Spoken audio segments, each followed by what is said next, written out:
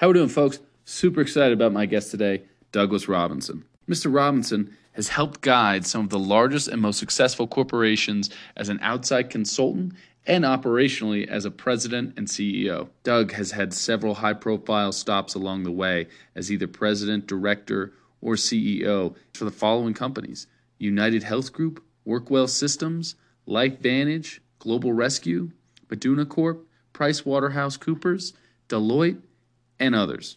In this episode, we discuss Doug's beginnings, what drives him every day, and his approach when it comes to tackling the business world. I hope you enjoy Doug's journey of failures and successes so far. And also, on Doug's behalf, we're donating $250 to the Huntsman Cancer Foundation, a foundation that is near and dear to Doug's heart. Please make sure to like, share, and subscribe. Enjoy, folks. Right, sir. Perfect. We're rolling. Mr. Robinson, thank you for taking the time. I really do appreciate it. Glad to be with you, Bobby. You don't have to call me Mr. Robinson, though. Doug. So one of the things, as I was looking through and kind of prepping for this was I was taken aback, getting your start in your Bachelor of Arts at Gonzaga. And you get your degree in communication and PR, marketing, all those things. And then the field you've kind of gone more towards or kind of gone into is that real emphasis on healthcare. And I'm just curious for those that are kind of starting out, figuring out, finishing up school or whatever else, did you have an idea when you were going through that process that that's kind of where you'd end up gravitating towards? Yeah, it's kind of a roundabout story, but I'll take you back very briefly. My dad was a nuclear physicist. Okay. Had tons of advanced degrees, all in the hard sciences. And I was the youngest of four kids. And the last thing in the world I wanted to do was anything related to the hard sciences. With all due respect to my dad, I thought, it was a great career for him. It just was a turnoff for me. Mm-hmm. So when I went to college, I wanted to go into business. And what I really wanted to do was go into public relations. And the dream idea I had when I was young and still a student, so I wanted to be part of a team from a PR standpoint that could save a company from some sort of disaster. So like an oil spill, out in the Gulf, which happened years later, but it would have been kind of how I envisioned the perfect thing to be a part of a team that can come and resurrect a company in its image and bring it back to prosperity and greatness. And I had a professor at Gonzaga in the communications arts area that I gravitated towards. I mean, he was a mentor in a word. And so I told him that's what I wanted to do. And he gave me a piece of advice that here almost 40 years later, I can recite very clearly. And he said, Doug, before you can sell a company in terms of its concept and from a public relations standpoint, you first have to learn and master selling products. And I never really, I worked at a ski shop when I was a kid. I sold stuff. That always came easy to me, but I never thought of it as a profession. And so it was a quick conversation, but it was incredibly poignant. And I ultimately went in, as you probably saw, to IBM straight out of college, but selling computers and mainframes and, all of that so I could learn selling. And then ultimately I never got into public relations, ironically and interestingly, but I did move into healthcare. And healthcare, if you think about it on a very high level, it's a concept. It's a huge industry. It's embattled. It's fraught with change, fraught with challenge, fraught with bad PR, bad press. But we all need it. We can't imagine life without access to the greatest healthcare system ever. So long-winded way of kind of how way back in college that seed of that's what you need to do and pursue that. And so I did. And then, the rest is history, as they say. So now, making that kind of transition of going into selling and going towards IBM and all that stuff, what was that? Was that like a big out of the comfort zone? Like, okay, this is an area I didn't really think that I kind of had to go into, or did you already kind of have the idea of like, all right, I'll figure it out? I mean, you kind of had confidence enough that I'm going to figure it out on my own. Yeah, it was pretty much that. That same professor at Gonzaga, I guess I could use the term moonlighted during the summers as a consultant to corporations on everything from image to executive coaching to selling. And his name was Bud Hazel, by the way. He passed away about 10 years ago or so now, but just a tremendous guy, someone that I, like I said, learn from to this day. He was moonlighting for Blue Cross of Washington and Alaska. I was living in Spokane at the time. And he was helping them in their sales and corporately out of Seattle. And they were planning to stand up an HMO, health maintenance organization. And they were looking for someone so here you get a kick out of this. They wanted to stand it up. This would have been like 1986 or so. They wanted to stand it up in Spokane because if it failed, it would be quiet, as opposed to standing it up in Seattle. If it failed, everyone would see it and recognize it for being a failure. So they wanted to get into the health maintenance organization business, but they wanted to do it in a very quiet way. And they asked Bud Hazel if he knew of anyone in that market or generally in the Pacific Northwest who might be good for that. And he thought of me. And so ultimately he connected me with Blue Cross, and I was at IBM at the time and very, very happy at IBM and, comfortable, saw where my career could go, et cetera. But there was something about, first of all, instant credibility that it was coming from my mentor. Right. So of course I took the meeting. And then the meeting kind of just went from there. I was very young. I was probably 23 at the time. And they were looking for someone that didn't necessarily need a healthcare background, but someone that could connect with physicians and hospitals and build a network, and then ultimately meet with large employers and get them to sign up. That's what I ended up doing. And I kind of went from there with the whole healthcare thing. Now you mentioned kind of setting up those connections. I mean, how difficult of a process, or how much does that work goes into kind of building those relationships? I mean, on the business side, it was, in a word, persistence. I can't tell you how many times. And again, 1985, 86, it's before the internet. So there was no emailing people. We were using fax machines if something needed to go quickly but it was a lot of phone calls. And oftentimes there wasn't even a message that you could leave outside of like an executive assistant. So there was a lot of that, tons of persistence following up. And ultimately my style then, and probably still today, was let's meet, let's get together. Let me tell you about my company, my value proposition, what I'm trying to do, and explore whether or not that could be meaningful to you and your organization, if it's a multi-specialty clinic or a hospital or what have you. The toughest thing I think that I had back then was my youth and inexperience. I mean, at 23, I was calling CEOs of hospitals who were old enough to be my parents or older, and asking for an hour of their time. I had to overcome that. And I just, that's more in retrospect. At the time, it never really dawned on me that I was this kid that was trying to, get in front of people that were very busy and very accomplished, but I just reached out and did it. So is that just your kind of personality, or just, not knowing any better? Like, okay, this is the job. This is what I need to do. These are the people I need to get in touch with, and the persistence will come through. And, I mean, looking back on it, obviously just a young kid, 23 going through, that's quite the challenge. Yeah. The movie Apollo 13 hadn't come out yet, but that line of failure is not an option was kind of my mantra. I knew I needed to build a network of clinics and hospitals and physicians. I had a very short window. I can't even remember. It was like 6 months. We needed to build from start to finish an acceptable network with a reach throughout what they call the Inland Empire, which is, Spokane and Coeur d'Alene and surrounding areas.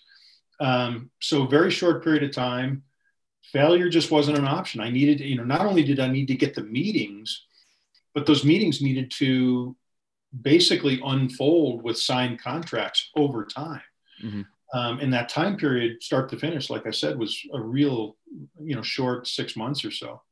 So yeah, it was kind of a naivete, bold, brash, like, of course I've got to get this done. And I didn't really give it a second thought. So where would you say that kind of, that confidence or that naivety, just to be able to figure that, where did that stem from for you? Where did you kind of build that? I gotta say my upbringing, my parents, it was huge, to be inquisitive, to be polite, respectful, hardworking. I could tell you so many different stories of, way back to when I was a very young kid, my first paper route at like 10, in Buffalo, New York, shoveling driveways in Buffalo, New York. And keep in mind, shoveling, we didn't have a snowblower. Right.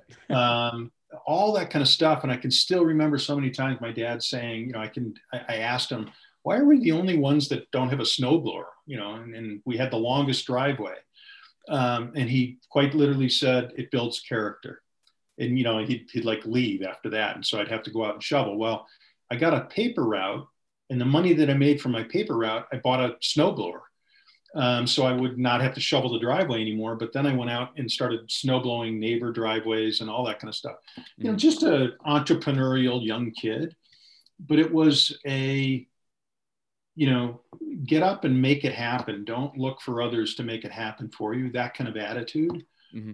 And that was fostered and reinforced at Gonzaga. Gonzaga was a tremendous 4 years of that. Of my first grade in college was an F, because I didn't follow the strict rules of writing a paper. It was supposed to be one page, and it bled into the second page, a page and a quarter. And I got an F because of that. I didn't follow the rules. So right out of the gate, I was hit like a 2x4 on the side of the head. Follow the rules, right. and you'll do well. So, sorry again for the long-winded answer, but I'm sure it all stems back to my parents. No, that's the great thing about these podcasts. This is the place to be long-winded and really kind of get in depth on it. So yeah, no, it's interesting because it's one of those things I'm always curious about with prior guests and stuff that I've had on, is that drive and that kind of, want to and to accomplish and things like that. And, do you think that that's something that can be taught? Or do you think that is something at 9-10 years old, those parents, they kind of instill it in you? Because, you see those people that just have that insane amount of drive. And then there are those others that, quite frankly, most of the time are more talented or have more potential. And they're just kind of lazy, more laissez-faire. Not all of them, but I would say a broad majority are definitely lazier when everything's kind of handed on that silver spoon, and they don't really have that drive and kind of ambition. Yeah, I couldn't agree more. I can't tell you how many times in a disappointing way you see people, whether it's in business or your personal life or family, extended family, whatever it is, neighbors, people you come in contact that are just incredibly talented naturally, whether it's, physical gifts from sports or intellectual gifts through their smarts. We've all known people where they don't need to study. They just, boom, they get an A. Yeah. But that talent and that the drive might not be there, and it's wasted. In every way you can define that term, or just squandered. That disappoints me. It's frustrating to me to see that happen. And, with our kids, we instilled a work ethic and various different things like that. And to each of them, and they're all very different, a couple of the daughters, I'm happy to say, the youngest, Colby, our youngest son, is 30 now. So they're all doing well. They're all adults. They're all moving forward. But I think that early on, it was instilled in them to work hard and don't take anything for granted. Mm-hmm. So they did that. I think at the core of your question, though, I think it's, you asked, can it be learned? I don't know the answer to that.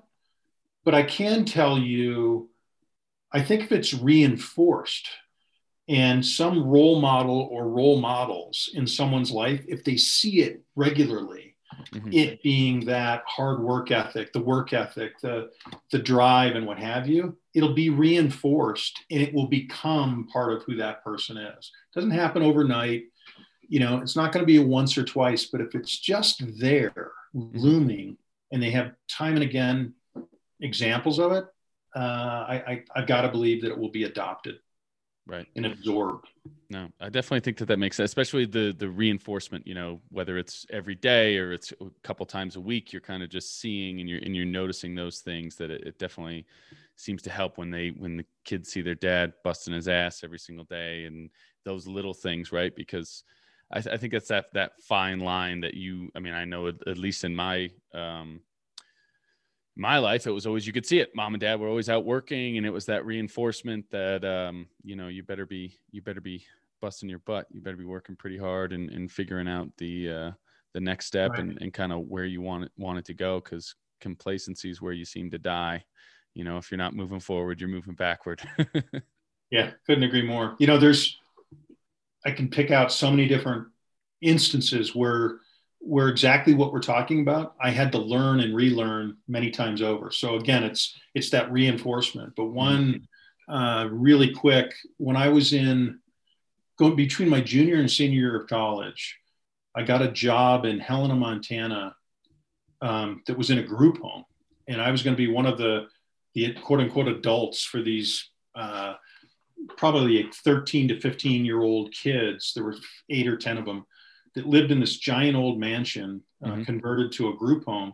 And these kids, like I said, 13 to 15, would have otherwise been in juvenile detention, or if they were older, they would have been in jail or prison, given how their life was going.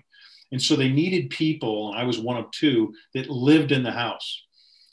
They had counselors come in much smarter and older and more mature than I was. I was, as I said, between junior and senior year of college, during the day to help these kids. They just needed, when they went away at 5 o'clock, they needed someone in the house to keep order.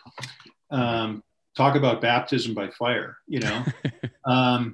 but that paid for room and board. It gave me a roof over my head and food on the table for that summer. My job for the summer, I was trying to pursue a job with IBM. IBM's headquarters for that region was in Helena. And I knew I wanted to kind of pursue that even when I was in college, and ultimately I did. But I can remember calling my parents, long distance call, saying, I need some clothes for the IBM job, suit, ties, white shirts, et cetera. Again, 1983, this was back when we all wore suits and ties. And my mom said, go out to there's got to be a men's store in Helena. Go out and pick out what you want. Give us a call and tell us what you think. So I did. And I picked I thought I was really good about this, 2 or 3 sport coats, some shirts, some slacks, all that could interchange, and some ties. So I called my parents and I said, here it is. Here's the bill. Let's take care of this. And my mom said, we'll pay for one of those sport coats, one of those slacks, 2 ties and a shirt, something along those lines, a fraction of what I had picked out. And I can remember I was really pissed. I abruptly ended the call. I was kind of upset. And there was an epiphany, like a light bulb came on shortly after. I'm pissed because they're willing to buy me stuff, but it wasn't everything I thought I needed or wanted. And it was a critical lesson that actually, by them doing what they did, they were reinforcing it yet again. If I need that, I've got to work for it. It's not going to be handed to you. And it just settled in with me right then and there. And almost from that point, you talk about an inflection point, almost from that point, I wasn't asking my parents for anything else. In fact, I can't even remember how the actual story ended. I think I still accepted whatever they were willing to do because I needed clothes. But from that point forward, I told myself, you know what? I'm an adult. I can handle this. Now, granted, they were paying for my college tuition and room and board. So I still had another year to go. So I graciously accepted that. But beyond that, it was, I don't think I asked for much more ever again. And that's a good thing. That wasn't a negative, or there was no rift between me and my parents. Quite the contrary. Yeah. It was another one of those reinforcing lessons. Reinforce kind of a little bit of like accepting too, like, all right, time to kind of wean off and be the adult, go out and kind of figure it out. Yeah. It's super interesting. And it's interesting because I feel like in today's world that happens less and less, at least in a lot of areas where, like in Park City and stuff like that. I mean, you got kids that are hanging around with their parents for taking care of them for long periods of time and stuff like that. And they're upset. When we used to be, when I was in high school, I remember the car that I had was the 1996 Ford Explorer. And I love that car. So I had that car for my birthday. I had like 260,000 miles on it, and rusted all through the bottom, but it could get from point A to point B. And I remember, it was always one of those things that's stuck with me when you go to the Park Cities High School or whatever, very affluent high school, and be pulling up, it'd be like Audi, Porsche, Beamer, and these kids, kids like 16, and this is that's the first car. It's like, oh my goodness, it's pretty wild. I felt pretty blessed to be getting the old Ford Exploder. Right. Yeah. Car. Yeah. Yeah. It's a car. I can be a little bit of an adult. I can go from point A to point B. Yeah. Couldn't agree more. I've had that same thought driving by the high school parking lot and glancing over at the cars and just kind of smiling like, wow. It's crazy. That wasn't my situation growing up. So one of the things you touched a little bit earlier when you were kind of going in and selling in that 6-month period and everything else, just the style that you said you kind of carried through the rest, and you even use today, is kind of that in-person relationship. Hey, I got an hour. Let's go meet. Let's not be on the phone. Let's not. How important do you think that is for people in general to kind of build that communication and that rapport when you're trying to create those relationships and everything else? Because I feel like that's one of the things, especially with millennials and kids today and everything else, it's a text message, or it's just okay, I talked to you for 2 seconds. They don't even really like to talk on the phone. I know that's like a whole issue. Yeah. So what would you say to that? Well, I think the different mediums like texting, they're all good. I mean, I think the pace of how we go about our lives in general and our relationships, and that's both personal and professional, are at a pace today like never before. Speed of information, speed of data. I've read studies where our short-term memory is actually suffering in a big way because we don't need to remember things. If we've got our phone, we can Google it. Mm-hmm. What's the capital of South Carolina? There was a time in high school age where you'd have to learn all 50 capitals and this, that, and the other thing, continents. Today, do you really need to know that if all you need to do is Google it on your phone, on your smart device, and you've got it? So I think and I do stress think, because I think time will tell, socially and culturally, if that's really good things, if we've advanced. I think if used properly, they can be really good things. But that said, and again, it's at the heart of your question, I think personal connectivity, personal get to know someone really and sincerely is critically important. When that's done and when that's mastered in a very sincere way, because we're all smart, we can sniff out in a heartbeat when people are insincere. If you're really asking me about my, this, that, or the other thing, but I can sense that you don't really care. Yeah, absolutely. That can backfire on you in a hurry. But if you're really sincere and you care about the person across from the table that you're trying to get to know, long-lasting relationships come from that, in both personal and professional. And so, social media, texting, this, that, and the other thing, if it's ever a replacement outright for the real face-to-face, get to know you, nurturing relationships, that will be a bad thing in my opinion. If they're supplementing, if they're used here and there, that's fine. Because again, the pace of communication these days is light years beyond even 30 years ago what it was. And I've, in that earlier example where we didn't have the internet, didn't have, voicemail, et cetera. It wasn't that long ago. Yeah. No. Yep. So yeah. It's all good.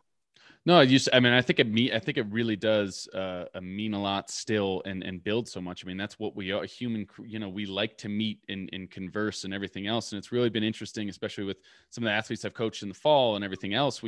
They're just, it seems like it's a different personality, because it's like the 5-minute communication, whatever else. And then it's boom, they're down, like looking at your phone, whatever else. And it's such an interesting kind of path to navigate forward. And I'm really, kind of interested to see what it'll do with that business world and how that outlook kind of looks. I mean, especially everything that's just happened with COVID. I mean, you've seen Zoom has created, this podcast at some point is going to be in studio once we're through this. But I mean, Zoom has been a great savior, and it's obviously made the world continue to be able to function. But it's just one of those things where I feel like it's definitely getting lost more and more, just being able to communicate with, mom, dad, parents. Right. And we always, you had dinner as a family and you would talk about your day, whether it's what's going on in the world or sports or whatever else, you'd have that opportunity to kind of discuss those things. And those are some of I think the biggest moments that built at least my character and my values and things like that. Just, shooting the breeze over dinner of what the next steps are, what you need to do to build your career, or whether we're talking about skiing where you don't have a good result and what do you go back to the workshop and what you need to fix and all that stuff. I mean, that's all discussed in person. And I feel like a lot of that is getting a little more lost. So I'm interested to see what that kind of turns out to be here. Yeah. Something that you just said brought up, something that I've used, a little slogan, if you will, for years in business. And it's something that I really believe in strongly. And it's a simple saying: when two people in business always agree, one is unnecessary. And, in the management teams and the companies that I've built over the years, I've always wanted to surround myself with people who didn't just agree with me. Mm-hmm. In fact, I would always say, I'm not that good. If all you do is agree with me, that's going to concern me. What I really want is professional pushback, polite, respectful, professional pushback. And in doing that, we're going to make ourselves better. And I think in a word, persuasion, mm-hmm. You can persuade people. Purest definition of persuasion: you've got a point of view, someone else doesn't, and you pull them to your point of view. You're persuading them. It's not impossible in Zoom, on the phone, or in text, but it's really not a good proxy for face-to-face, like that. Yeah. I really want to pull you along. And sometimes it takes several conversations and time and discourse and what have you. But that's where, even during this pandemic, to your point, of all the strides that we've made with virtual work sites and connecting the way we are today, that's all good. Mm-hmm. It certainly beats the alternative of not meeting, not seeing, et cetera. So the medium and the technology is good. But I tell people all the time, don't think for a second it's a proxy for, to your point, being in the studio. Yeah. And because in Zoom, when in this podcast, when it ends, we'll click on it, end meeting, and we're done. The screen goes away, we're done. In a face-to-face meeting, when a meeting ends, there's always the meetings after the meetings, out in the hallway, mm-hmm. over coffee, whatever it might be. And oftentimes those are the most valuable. People, for various different reasons, didn't want to speak up, didn't want to offend, or whatever it might be. But now, one-on-one, they're willing to say that to you because mm-hmm. It's a safer environment, or whatever the rationale might be. Those are incredibly invaluable. And something that, again, I hope we don't strive so away from that connectivity, because and that's where I think it will be actually a negative. We're not there yet. We're not anywhere close, but I think it's something to keep our mind on, our thoughts on. For sure. So when two people agree, one is unnecessary. When two people always agree. Always agree. Okay. Yeah. Always agree. I'll tell you the actual quote, and this will tell you how dated it was. And I'll give it to you because I know it. I've been using it for so many years. I modified it. But the original quote was, when two men in business always agree, one is unnecessary. Okay. Yeah. Well, when I started my career, there were plenty of women in the workforce and it just didn't apply. So I don't even know when that quote came out, the 50s or the 40s or who knows when. But I modified it to, when two people in business always agree, one is unnecessary. And I think the key is the always. You can, we can agree often, but if you don't agree, speak up, disagree. Yeah. So now, what is would you say not speaking up and things like that? What is the difficulty of, because it is one of those things, and every guest I've talked to about it is that fear of speaking up and being able to disagree, and or it's the fear of failure. There's always some level of fear in whatever, I've certainly had mine. I'm sure in the business, it's a fear like, all right, if this doesn't go through, I'm going to be in some serious trouble here. Right. What for you kind of helped you get through those moments of meeting with that fear? I've had different people on, like Olympic gold medalist Hannah Kearney was always very much of accepting and thinking about what the worst possible outcome could be. Like, okay, I'm at the Olympics, I, crash all over the place 10 times. And like, okay, it's definitely not going to be that bad, but that is probably as bad as it could be.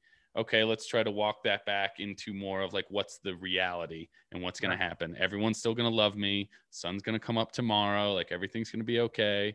So I'm just kind of curious in, the aspect of your business career and everything else, what has kind of helped you get through some of those fears?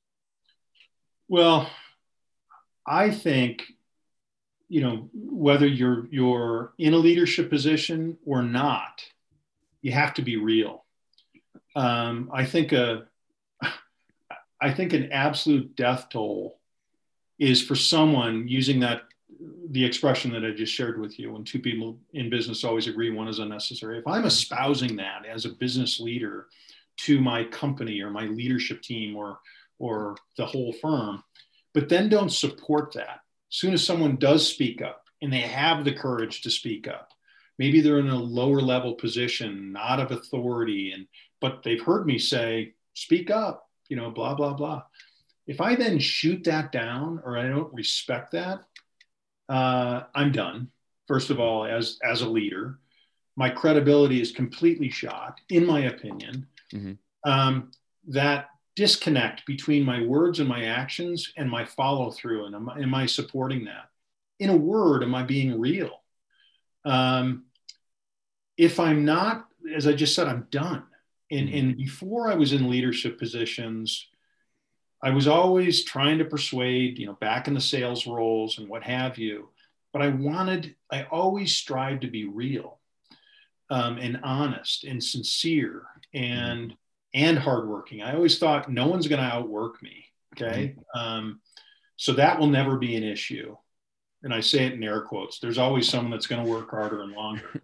But I always had that attitude that no one's going to outwork me. There's going to be people that are smarter than me. There's going to be people that are more talented in various different ways. There's going to be people that have an inside track to the lead, to the management roles or whatever it might be. I get that. That's life.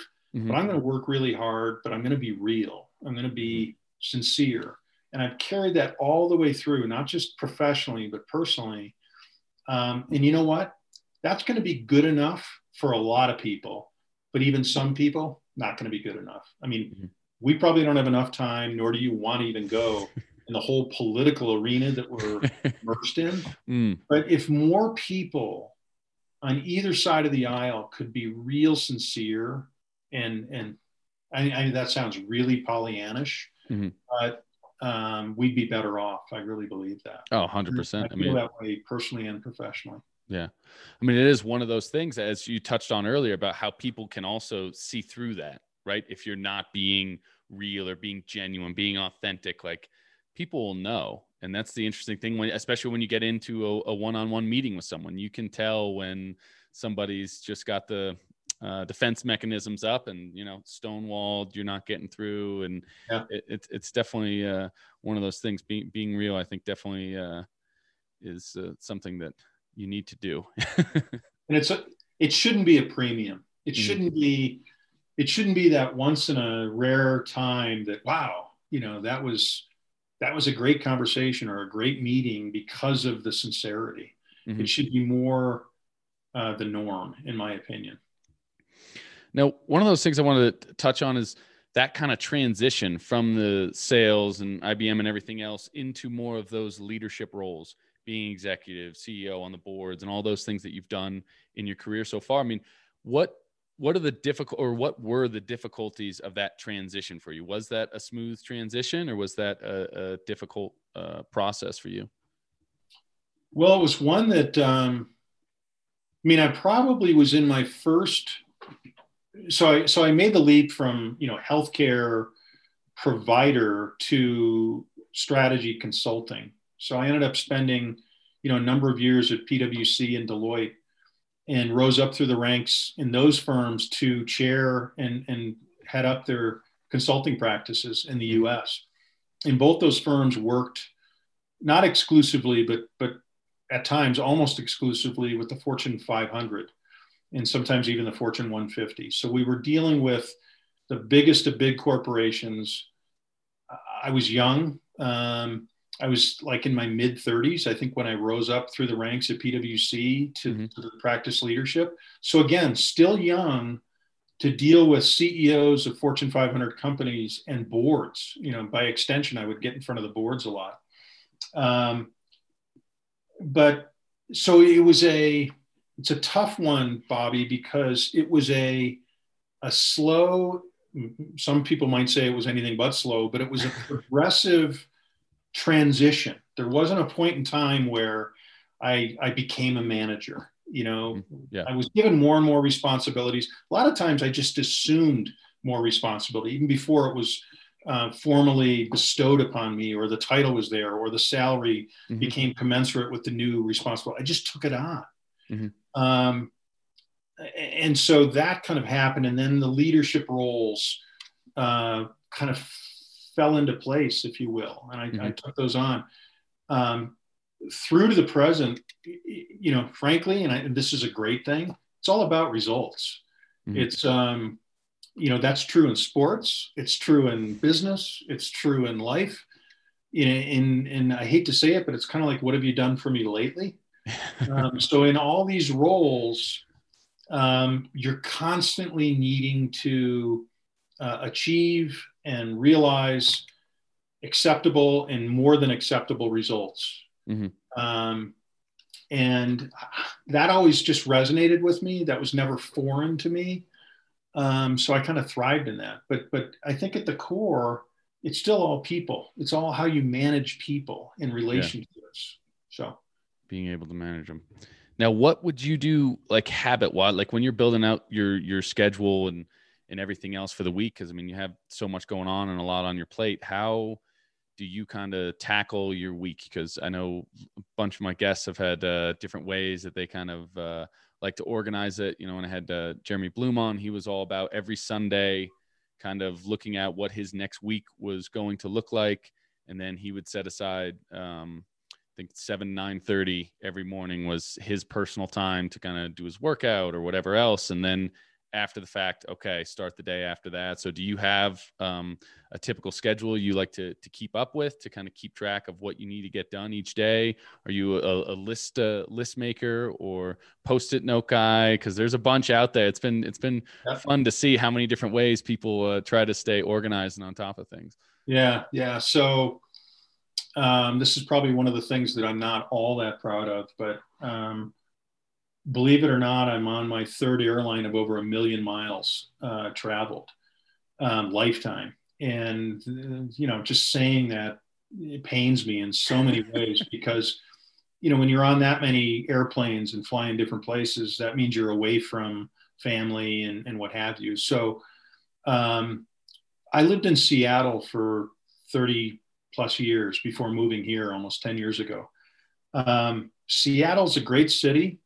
But from a business standpoint, on the West Coast. Most of my business was on the East Coast in New York. Mm-hmm. So I found myself always living 3 hours in the future.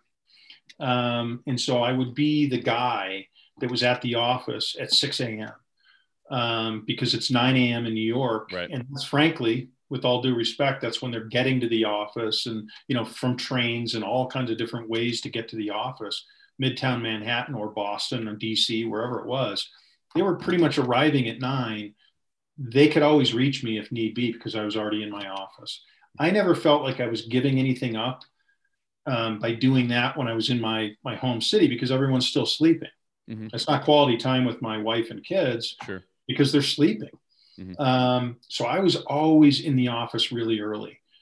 I'd fly all kinds of places incessantly for the job, for the what have you, but I would also make a point to be home for birthdays and home for special recitals at school and what have you. And I coached baseball for my sons and what have you. And so a lot of the travel was brought on by me. Like, I'd be in Chicago, but fly back to Seattle for a school recital or a baseball game, only to get on a red eye and get back to Chicago because that's where my business was the next day. So a lot of it was brought on. But mm-hmm. from an organization standpoint, I can't show you now because I don't have it out, but I was a BlackBerry guy. I mean, I had these Palm Pilots and Blackberries. These are devices way back when, before the iPhone came about. I had a BlackBerry. I had a BlackBerry.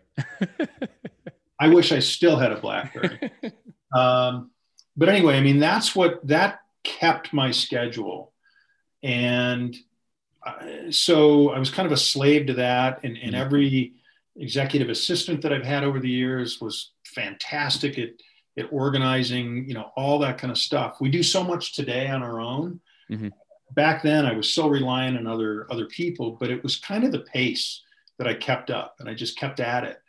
And I can honestly say with a smile on my face, I never burned out. I never got to a point where, I'm just, I can't do this anymore. I've never done that. In fact, these last 9 months, 2020 on Delta Airlines, I think I only flew like 40,000 miles. And that was largely January and February before the March shutdown.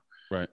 So it was a strange year in so many ways, but from a travel standpoint, mm-hmm. and in retrospect, it was kind of nice. It's the first time I wasn't traveling so much, and it was kind of nice.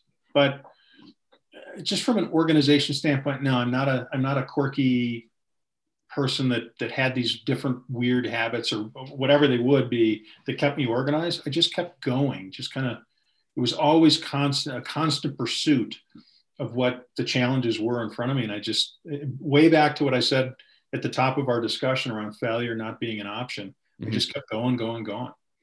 Now, for most, I mean, with that kind of pace and that schedule, I mean, burnout would happen for 99% of people. So I'm just kind of curious to speak to, or to give some people some advice if they're starting out, like what kind of helped you from burnout? Is it like keeping specific tasks that you always kind of wanted to accomplish each day? Like, hey, I got to get this done. This excites me. I'm ready to get into the office. I want to kind of tackle this next task for the week. Is that kind of, so keeping it small rather than the laundry list and looking at it like a huge mountain, Everest you have to climb, just looking at it as like, oh, I just need to go to base camp 1. Yeah. And then move forward. I mean, one of the great things about being in the office at 6 a.m., even in a city like Seattle, is the freeways are kind of wide open. And so I would always, well, not always, but I kind of gravitated towards fast cars, and it made the commute really fun. Same thing when we moved to Park City. I found the drive from Salt Lake, because my office was down in Sandy. What an incredible drive, I mean, winding roads, uphill, little, and I'll do it with air quotes. There's no traffic here, right. None to speak of. Yeah. You want to see traffic, go to New York, go to Seattle, LA, that's traffic. So I only bring this up because I would treat each of these things as like adventures. Let's get to the office. I can remember driving from Seattle up to Whistler to ski once. My wife and I, and we made it in 2.5, almost 3 hours. Mm-hmm. And if you do the math, And that was on a very early Sunday morning. The biggest challenge was going across the border because that always slows you down. Yeah. But after that, it was like, here we go. Mm-hmm. So it's little things like that just, I try to make it fun. I love to golf with friends. I love to ski, get out and just enjoy and have fun, but keeping things diverse. And like I said earlier, when my kids were young, being involved with coaching and going to their games and all kinds of stuff, that always broke up. I don't want to use the term monotony of business, but the rigidity of business and all that was about there. I had balance, let's put it that way. Mm-hmm. I mean, I think that's really interesting kind of perspective to think about the drive to work as a little bit of an adventure and everything else, because I'm sure most people do not think of it that way. And it's one of those things where, I mean, definitely super fortunate here in Park City, where that drive down to Salt Lake is one of the prettiest drives you're going to see in the country. Or the same thing when you're driving to Whistler and Vancouver. That is an absolutely kind of gorgeous drive. And I feel like a lot of people miss that, though. They're in okay, I got to get there. And, they have the blinders on and they don't take the second to be like, wow, this is a really pretty, gorgeous drive. As I was mentioning to you earlier, my wife and I went to Telluride this last weekend. Mm-hmm. And the 5.5 hour drive from here to there was beautiful, mm-hmm. gorgeous. Especially the closer we got to Telluride, just incredible. So taking it all in that regard is important. Yeah, definitely. Now, kind of looking back on, failure is not an option and everything else. What are those things that help you stay focused? Is it simply having that mentality of failure is not an option. I got to get stuff done?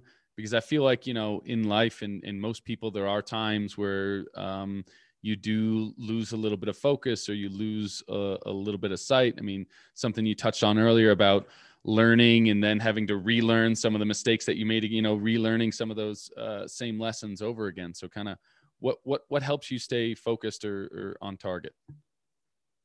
Well, this might sound contradictory to some of the things that I've just been talking about, but, Mary, my wife, mm-hmm. we're both in our second marriage. So my first marriage failed. It didn't survive. And that was I was married for 13 years and my 3 kids were, 11, 6 and 4 when our marriage ended.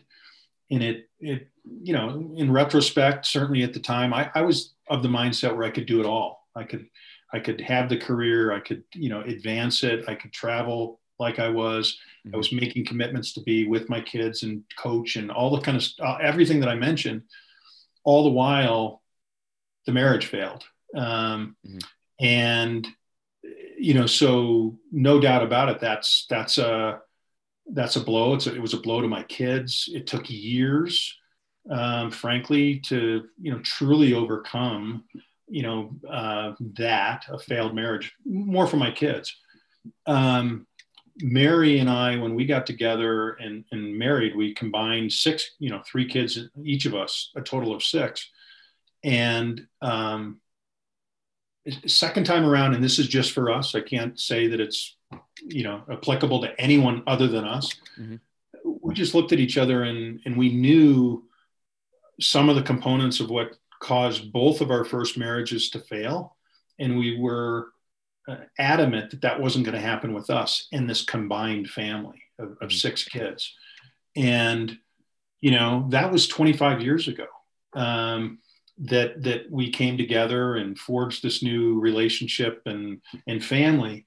And I'd be, again, kidding you if I said it was all great over all these 25 years and the kids just, Brady Bunch instantly got along. Not the case.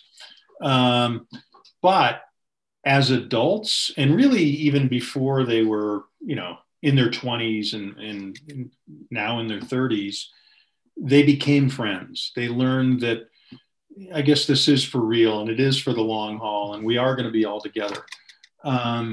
And it's cool to see that happen. And now with grandkids and all that kind of stuff, and they're scattered all around the country. But make no mistake, that was a huge failure, for me personally. And first one in my family ever to become, to be divorced. Longstanding Catholic, Irish Catholic family where that's not in the cards, but I was the first one. And it was appropriate because the marriage clearly was over, didn't survive. And now let's repair it. Let's move on. Let's maintain being a good father, all that entails. And so, yeah, it was a big, inflection point in my life. Now, I mean, one of those things that you really need to do to be able to get through, I mean, obviously those failures and dark times, you got to have the perseverance. And for you, I mean, what does that entail, having that perseverance, kind of having the wherewithal during those dark times? Because I mean, I know a lot of people that just when the going gets tough, they don't get going. Yeah. Well, clearly I had a great support. My family was supportive. My parents were incredibly supportive. My kids were supportive. I didn't even at the time, I didn't quite realize to what degree, because it's hard not to at times feel, woe is me, sorry for yourself or this or that. But everyone was there, incredibly supportive, friends for the most part. You go through some big things in life and you find out who's really there for you by the way they stand with you. And again, that kind of is woven back through all of what we've talked about thus far about being real and being sincere. I had many examples of people who weren't sincere, who their friendship really wasn't that strong. And I learned it, sometimes the hard way.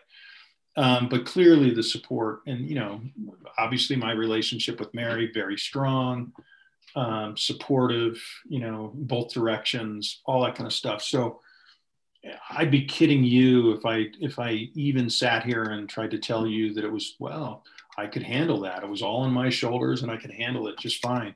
I am a product of great support through and through. And so when those tough things happen, and that was just the first, there's been others, you got to have that support.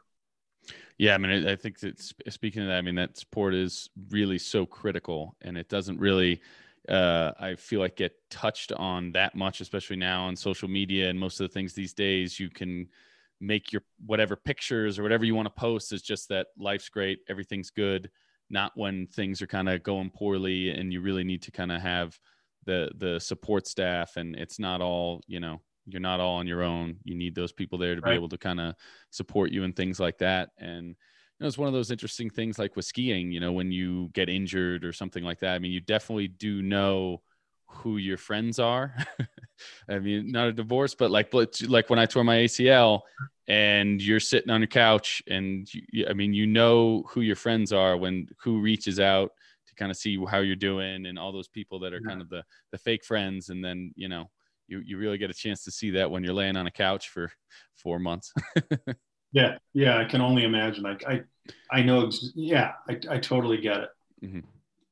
Yeah. No, definitely one of those interesting things, but that is one of the great things about life. You kind of move forward, and it helps you so much to grow. It brings in so much growth, and it's one of those things I'm always trying to continue to kind of keep growing into whatever that new opportunity is going to be. And most of the times it comes from the perseverance, or it comes from the failures. I feel like I've learned, 10 times more from the days that didn't work out so well on the hill or off the hill or whatever that may be. And would you say that's similar for you and some of the business and stuff like, yeah, absolutely. Oftentimes it's the times when you least expect a critical moment or a critical lesson learned or a critical life lesson to appear. It's when you were probably least prepared, least ready, but then it presents itself, and it's how you respond, how you react, that really is the full measure of yourself and I'm talking deep down, Mm-hmm. how you handle things. And time and again, it's when you least expect it. Um, that's why I always kind of smile when people are of the mindset that everything's going great. It's just upward trajectory, no bumps. And I just smile and I'm like, tomorrow will probably bring a challenge or whatever it is. And again, the more you're kind of grounded in who you are, what you're about, what's most important, the better you'll get through things. I'm not going to say the easier, because the really tough things are probably the most meaningful things, that mold and shape you and lead to greater things down the road, personally and professionally. Absolutely. Yeah. I 100% agree with you there. Now, one of the things we were touching on a little bit earlier, you mentioned a professor who, really helped you through and get into IBM and all those interesting things. Who else would you say has helped you, or, that you've taken things from that have really, I know you mentioned mom and dad, but is there anyone else kind of professional world that have really given you some guidance and leadership to get you where you are? So I'm going to leave names out, because I know that your podcast has a wide swath of interested people. But I'll just say this.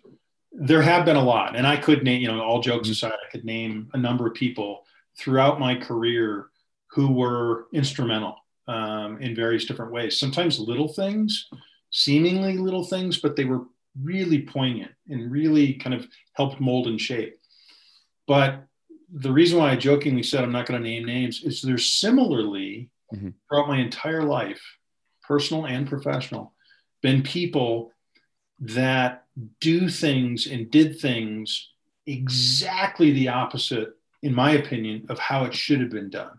So negative examples. Okay. And that's why I'm going to leave the names off. Even to the point, let me give you an example, a generic example. I sit on a number of boards, corporate boards, and some of my board experience, public and private, early in so I've been sitting on boards for almost 30 years. First board I joined was in the early 90s. I had some fellow board members who were horrible in terms of how they conducted themselves, their fiduciary responsibilities or lack thereof, their selfish perspective versus the good of the company and the products and the services and what have you. But I found that they were prolific. They were everywhere, people like that. And so I learned these negative, I observed traits and habits and perspectives that I would never bring forth. And I started to mold, that helped mold and shape me from a management standpoint, from a board member standpoint, et cetera. All the way through to the present, where some of the boards I sit on now, I'm on because I'm kind of the cleanup guy. I'm the guy that's brought in because a board is dysfunctional and no one can really get their arms around the dysfunction and where the source of the dysfunction is and things like that. And for various different reasons, I can ferret that out. And I can confront in a professional, polite, respectful manner the bad behavior, the bad individuals, et cetera. And I can refocus the board and ultimately the company in ways that are beneficial to if it's a public setting, the shareholders, the customers, the constituents that are all there. So it's kind of funny that some of the negatives that I've observed and been a part of by extension, I now, years later, I can see it. I'm not saying I'm an oracle or, I've got some special gifts, but I can see it and I can do something about it because I've kind of been there and done that. I see where it's only going to get worse. Right. So Huh. Like I said, not going to name names, but Mm. they know who they are and they're out there, and I've dealt with them. And unfortunately, it's all too prolific. Unfortunately, It's but super, super interesting. I mean, I really enjoy that answer. I mean, I think it really speaks to really having to kind of be observant and read the room and be able to, you know, really understand the people that you're kind of dealing with. I mean, that's a super interesting it is interesting. answer. Yeah, no, it's super interesting. You know, most people have not said the negative experiences or things like that. So I think that that's profound for sure. And I think it hopefully makes people think about kind of getting a whole sense of being observant when you're in a room, kind of understanding people and being able to kind of soak some of those interactions and stuff like that up, because it seems like there could be a lot to learn from that. I had real quick. I had on that very point. I had a person that really became a mentor, also George Metzger, who was at Textron Corporation, one of my clients when I was on the consulting side. Fascinating guy, incredibly smart, gifted, but incredibly poignant as well. I actually ended up having him sit on two different boards of companies that I ended up becoming CEO of in his retirement years, just because I thought he was so wise in so many different ways. He said one thing once, and he really did not say a lot, but he said, there's a reason why God gave you two ears and one mouth. And it's because you should listen more, if not twice as much as you talk. And I know that's not been evident in this podcast with how long and you know, drawn out my answers are, but he was a man of few words. But when he did speak, it was incredibly poignant and spot on and great. So I'll forever remember that too, the two ears and one mouth analogy. 2 ears, one mouth. I'm writing that one down. I got a whole list coming of quotes here. You know how my dad is too. He's got all of his one-liners he can pull out of nowhere. I don't know where he stores all those.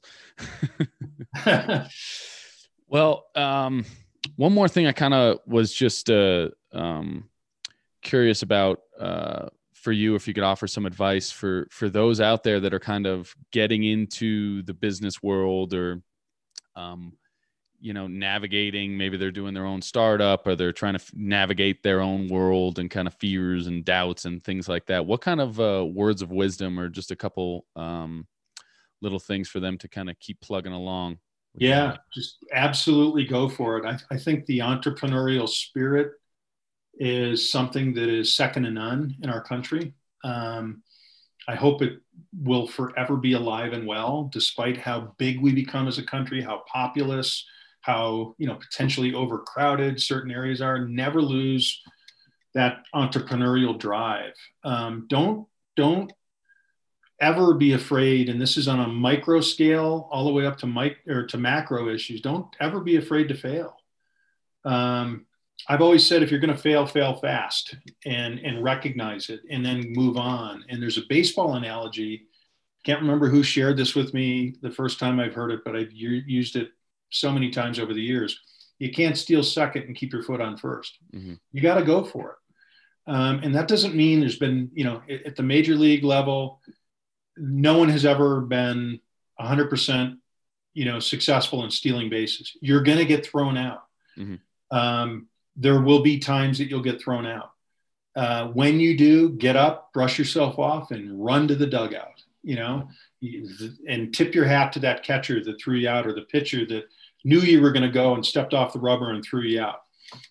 Those things happen, but go for it. That's the whole, you know, can't steal second and leave your foot on first. It's not going to be safe. You got to go for it. And so that, from a piece of advice, that's what I would say, and say as often as I possibly can to people, that if you've got an idea, if you've got a drive, pursue it. Because the last thing in the world you ever want to do years later is look back with any kind of regret. Oh, I wish I had done this, or I wish I had done that. Better, in my opinion, to have said, I did that. I tried it. I made a go of it for 2 years. It didn't work, so I moved on, or whatever. But at least you gave it a shot. Absolutely. Well, Doug, thank you very much for taking the time. I really do appreciate it. One thing to touch on, the charity donation. Where are we putting our donation towards? I think the Huntsman Cancer Research. Okay. We had, I'll just say it quickly, Mary had some really rare form of cancer a couple of years ago, came completely out of the blue.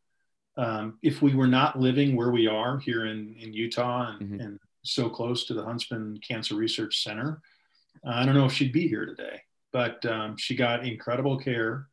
It was diagnosed early, surgery went well, chemo was hell. And I can say that not being the patient, but just watching her go through it. But she's, 2.5, 3 years removed and healthy.